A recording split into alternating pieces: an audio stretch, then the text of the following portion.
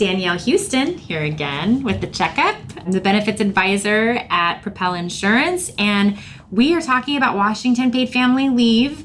Note that this is episode number 2. So if you haven't listened to the first episode, I'd highly recommend it. It's got the framework and lays the groundwork for Washington paid family leave here in our state. How did it come here? And this episode, we're really going to focus on what that employee experience is going to be like under this new mandated benefit. We want to talk about how the benefits would work and all of that. So Marjory is here with us from Sun Life, and she is the attorney for Sun Life, and this is her expertise. So Marjory's walking us through some of these specific things that we all have so many questions about.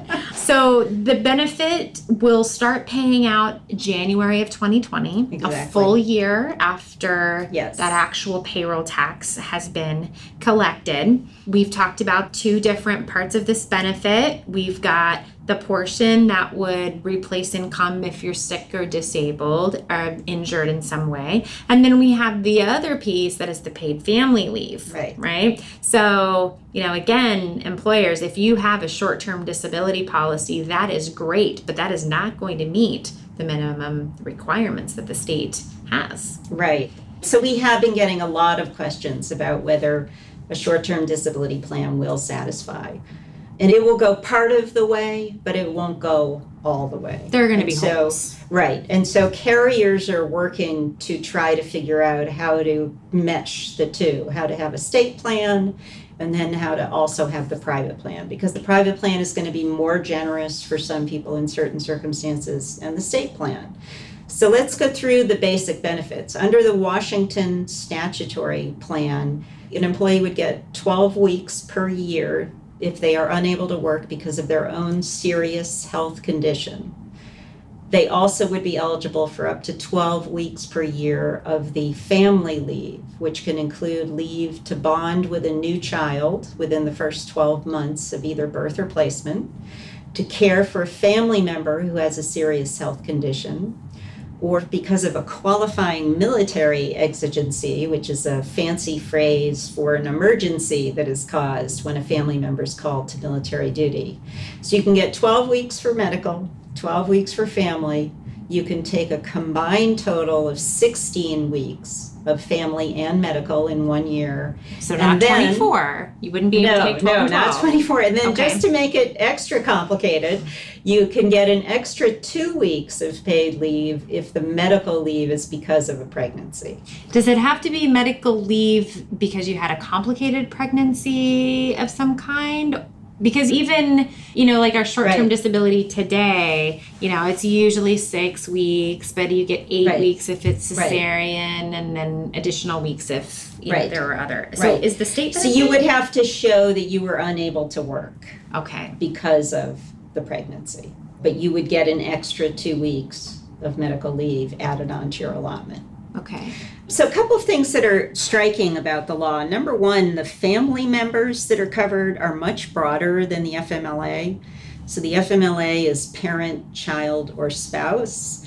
Under the Washington law, it's child, parent, and spouse, but it's grandchild, grandparent, sibling, domestic partners, and parent-in-laws. Wow. And that will be significant for those employers who also have to comply with the FMLA. Because one of the things that we've seen in New York State has a paid family leave, is employers get nervous about employees stacking leave. So can they take 12 weeks of FMLA and then another 12 weeks under the Washington law? The Washington law says that if you're also eligible for FMLA, it will run concurrently, so they won't be able to stack. But where you run into problems, and we've seen this in New York, is that an employee will be eligible for 12 weeks of leave to care for a grandchild. That's not covered under the FMLA, so they won't exhaust their FMLA. So you could have an employee take 12 weeks of leave to care for a grandchild, and then another 12 weeks of leave to care for their spouse, all in the same year. So there are going to be a lot of tricky aspects of how this law interacts with the FMLA. Okay, and maybe this is a tricky question, but if you qualify for an example of leave that would be allowed under the Washington law, and maybe that leave is for your grandchild, and you can't take FMLA for that. Does that mean, though, that your employer has to hold your job? If you meet the job protection standards under the Washington law. It's the same standards as the FMLA. Essentially, you have to be at an employer with 50 or more employees, have worked for a year or 12 months, and then have worked a certain number of hours within the year. And yes, if you meet all those requirements, you will have 12 weeks of job protected leave, paid leave under Washington, and then you could get another 12 weeks of unpaid job protected leave under the federal. FMLA.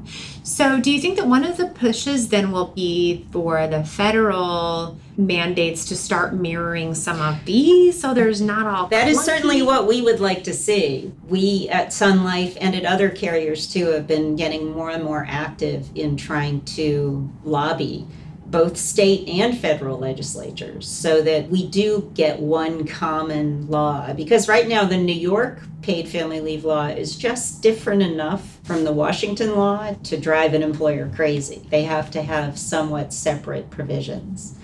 So what happens sometimes in these legal developments is you get model laws. There is no model paid family leave law yet. So each state is kind of tinkering around with it with its own unique aspect to it. Just so that employers know, all employers are covered, all public, all private employers. The U.S. government is not covered. So even as you were mentioning in our first session, that it covers even those smaller employers who are not used to dealing with the FMLA. They are now going to have to learn it to a certain extent because the Washington PFML is like the FMLA. So they will be learning all those words. There is a 7-day waiting period, but not if a child is born or a child is placed. Then the waiting period doesn't exist. And the Washington ESD has made clear that it's 7 calendar days. So if you have an employee who has a 3-day work week, they don't have to be out for 2+ weeks before they get benefits. It's a 7 calendar day work week, regardless of how many days they work during the week. Okay. And it's not deducted from the leave allotment. So you take 7 days unpaid, then you get 12 weeks. So it's not you take 7 days and then you get 11 weeks. It's not subtracted from the allotment. Okay. So it's really 13 weeks of leave. Got it. They get 1 unpaid and 12 paid. So who is eligible? And we're talking about employees at this point. Yes. So an employee has to work in Washington state for at least 820 hours during the qualifying period. One of the things about these laws is they're so specific that it could drive you crazy reading it. The qualifying period is the first 4 of the last 5 full calendar quarters. But if somebody hasn't worked for you for that amount of time, you can use the most recent 4 quarters. I don't know why they don't just allow everybody to use the most recent 4 quarters, but that would be easier. Yeah. Right. So if somebody's worked for 820 hours in the state of Washington, basically in the last year, they're going to be eligible. And the tricky thing is they don't have to have worked for you. Right. They just have to have worked somewhere in Washington. So we are already in discussions with the Washington Employment Security Department about how are we going to know? Yeah. How is an employer going to know where the people have worked? And they claim at least they're going to have really reliable reporting and data sharing and everything else. But we're quite nervous about that. Yeah, that's a big undertaking, and that is outlined in the voluntary guide, which we'll talk about in episode 3. But knowing that you're going to have an idea of what this employee has done, or we don't want to get into session 3 ahead of the time, but these are teasers. A voluntary plan is when you can opt out. So the way this benefit is going to be administered is the state is going to pay the benefits. So the employee will make a request for payment to the state, and the state will pay it. They'll have to let their employer know they're going to be out of work too. They can't just disappear and get the benefit. But it's all state run. A lot of employers are not crazy about the idea of getting stuck in a bureaucratic nightmare at the government level. So the Washington law actually allows employers to opt out of the state program and have what they call a voluntary plan.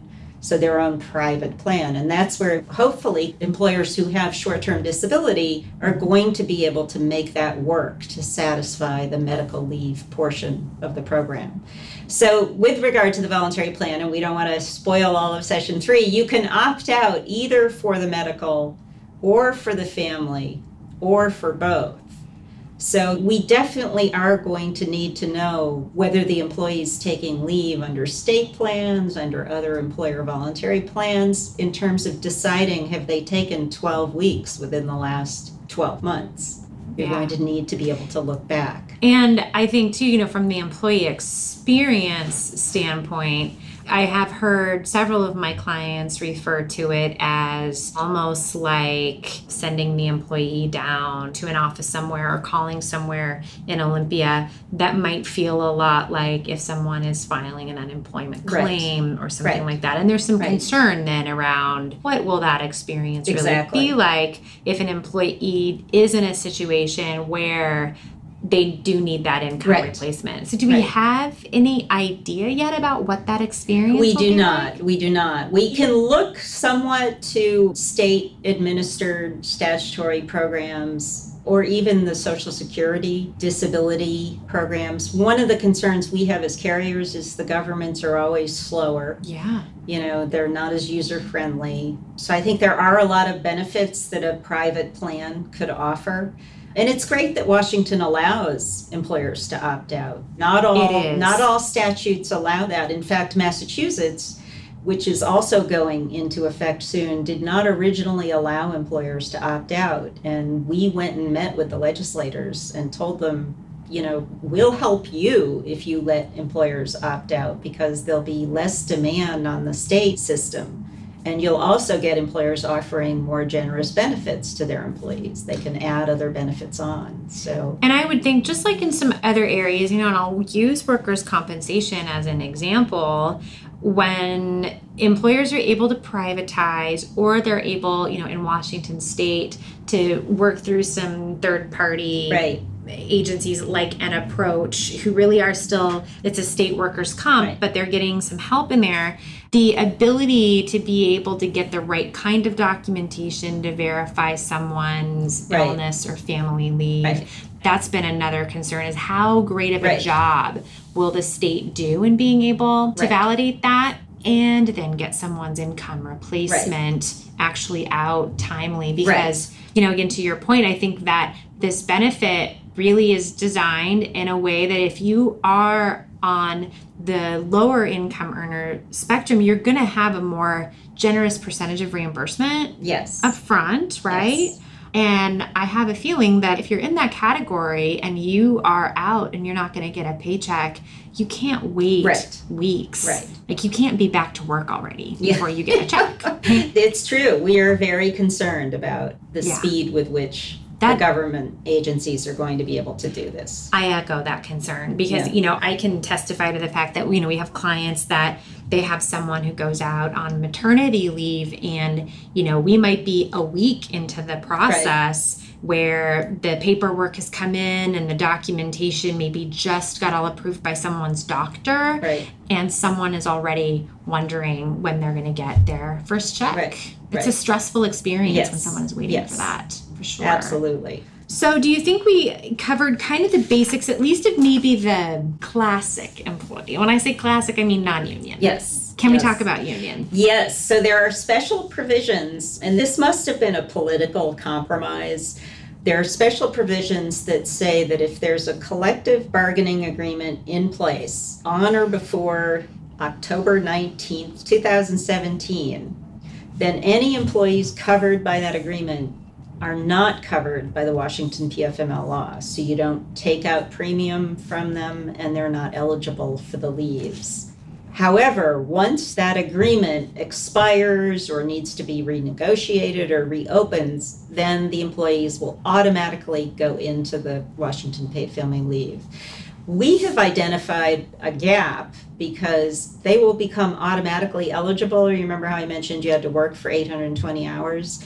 Well, under the CBA, they will become automatically eligible and they will not have contributed anything to the program. They'll just go in. And so that could hurt the state, right? They won't have collected anything. And then when you get into voluntary plans, if an employer decides to offer a private plan solution, and then their employees who were covered by a collective bargaining agreement suddenly become eligible, they will not have deducted any of the premiums to cover them. So we're trying to sort that out with Washington. I think it's just a glitch. Yeah. They didn't think of. One of those things where on paper it seems like it would probably work, but then when you start talking through all of the details like the carrier understands, then you start seeing where there would be some things that definitely should be ironed out and probably rewritten. So anyone on or before a contract of 10/19/17, so, like I've got a client that just finished their union negotiations, so the contract, I think it was live September 1st. Of this year. So then they're in. They're in. They're What in. if they didn't negotiate that into the contract? What if they didn't even talk about it? I don't think it matters. Yeah. It's an interesting question, but I think this exemption only applies to union employees who had their agreements in place before October 19th, 2017. Okay, so if it's not negotiated with that union, but it was after that date in October 17, is the union going to say then that you can't take that from the member's check? See, that would be I don't think they'll have any right to do that. It's statutory. It has to happen. Okay. And if you're a union that has over 50 employees, then the employer wouldn't be able to collect all of it, but they could collect that almost 50% or whatever that number. I hadn't even thought of it, but a lot of union agreements have their own version. They do. Of STD or family leave. And so if they're adopting agreements now without taking into account, that's almost worthy of a separate podcast. It is, yeah. And who do we get from employment security to be part of that? It's probably a good thing to be telling employers that if they are negotiating collective bargaining agreements, they need to at least include a catch-all language that says we'll adjust this depending on when the statute kicks in. I mean, they're going to need to start anticipating this. Right. And I don't think a lot of them are, which, again, different podcasts, maybe different episode of something. But, I mean, in all seriousness, I think this is going to sneak up on so many employers. I mean, we've been talking about it as we go out to do our pre-renewals or our mid-year meetings. But I am finding that for so many employers, they're saying, oh, nope, that's not been on our radar quite yet. Yes. So this is good, and I think that, unions, always have their own areas that are unique, and we obviously have a number of our clients that fall into the category of having some union population there. So I'm sure we can craft something specific to help them address what they might need to do next. One thing we haven't talked about is that if the employers are required to continue health insurance under the FMLA, they also have to continue it during this leave. Okay. So that is an important So if you've qualified for it. Under the FMLA. And not a COBRA benefit either. We're talking about. No. Continuation the way you would under the FMLA. But at least in New York, just to contrast these state laws, in New York, all employees who are eligible for the New York paid family leave benefits get to have their health insurance continued, regardless of whether they're also eligible under the FMLA. Washington at least did try to have things consistent with the FMLA as much as they could. So I actually give the Washington legislators some credit for that. Well, it's a complicated thing. You can't just slap something together, right? So you can tell that they're attempting to put together something that's going to make sense and address a whole range of issues that are going to come up. And like we all know, when we work with people, there are going to be issues that come up that we could not predict. Exactly. And so there's going to be some bumps, I would think, along the road there. One more thing we didn't talk about yet is intermittent leave. Oh, no one likes that. That's why we're not talking about it. Well, so I think when we talked about why won't my short-term disability plan qualify, I think one of the biggest challenges is this intermittent leave. Most employers' short-term disability plans contemplate a sort of a continuous period of absence. They don't 12 full weeks. Right. They don't contemplate that you'll be here one day and not here the next day. And under this law, just like the FMLA, employees can get the benefits for one day. And so I think that's where we have to figure out how the STD plans, how we can make them compliant so that you can keep your STD. For those, that benefits a lot of people, but you still are going to have to cover for these intermittent absences. So if someone could have their income replaced in it for one day, would that be, I mean, because I could be out for one day because I have a serious cold. Would that qualify? It has to qualify as a serious health condition, which typically requires not being able to work for a period of 3 days or more, continuing treatment. But if you have a chronic condition, migraines, Crohn's disease, and it flares up, you could be out for that and you could get paid. Okay, so they have at least said, being out for the flu probably. The flu is not going to apply. But there is a Washington paid sick leave, too. That's yet another podcast. See, there is so much content. I always tell people, they're like, what do you talk about on your podcast? And I'm like, don't you know? The range of topics here is endless. Okay, wow. So the other weird thing about the law, and the Washington Employment Security Department knows this, is that the intermittent leave is allowed in minimum increments of 8 hours because they assumed people worked 8-hour workdays.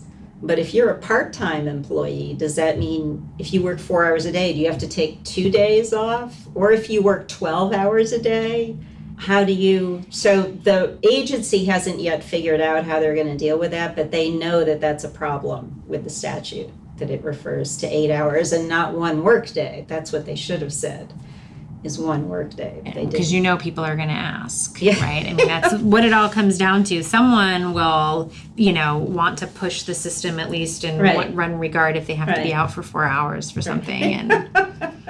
And then the state will have to make their revision.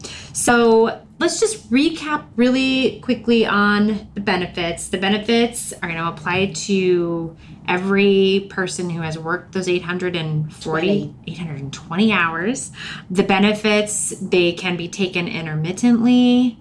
The benefits aren't just our traditional short-term disability. Right. So if you're thinking you have a short-term plan in place, you're going to be fine. You're not. Right. Going to have to be looking at that. Right. And either making sure that we look to a carrier like a Sun Life to help us fill in some holes there, or, decide to go ahead and opt in. Another challenge is that the Washington paid family and medical leave law applies to part-time employees, and a lot of people's STD plans do not. That's right. Yeah, most of the time the eligibility there mirrors all of the other benefits. So 30 hours. I've got some clients who maintain 40 hours on long-term disability. And here the 820 hours comes out to about 16 hours a week. Got it. Okay, yeah. You start peeling back the layers, and this is... Yeah, this is going to be an interesting transition, I think, for all of us. Well, let's go ahead and we'll wrap episode 2. As we have already indicated and kind of toyed with here, episode 3 is going to talk about the voluntary guide, the voluntary option here that an employer will have. So we hope that you'll stick around and come back and listen to episode 3 as we round out a series talking about Washington paid family leave and all that is yet to unfold over the next couple of years. Thanks for tuning into the checkup.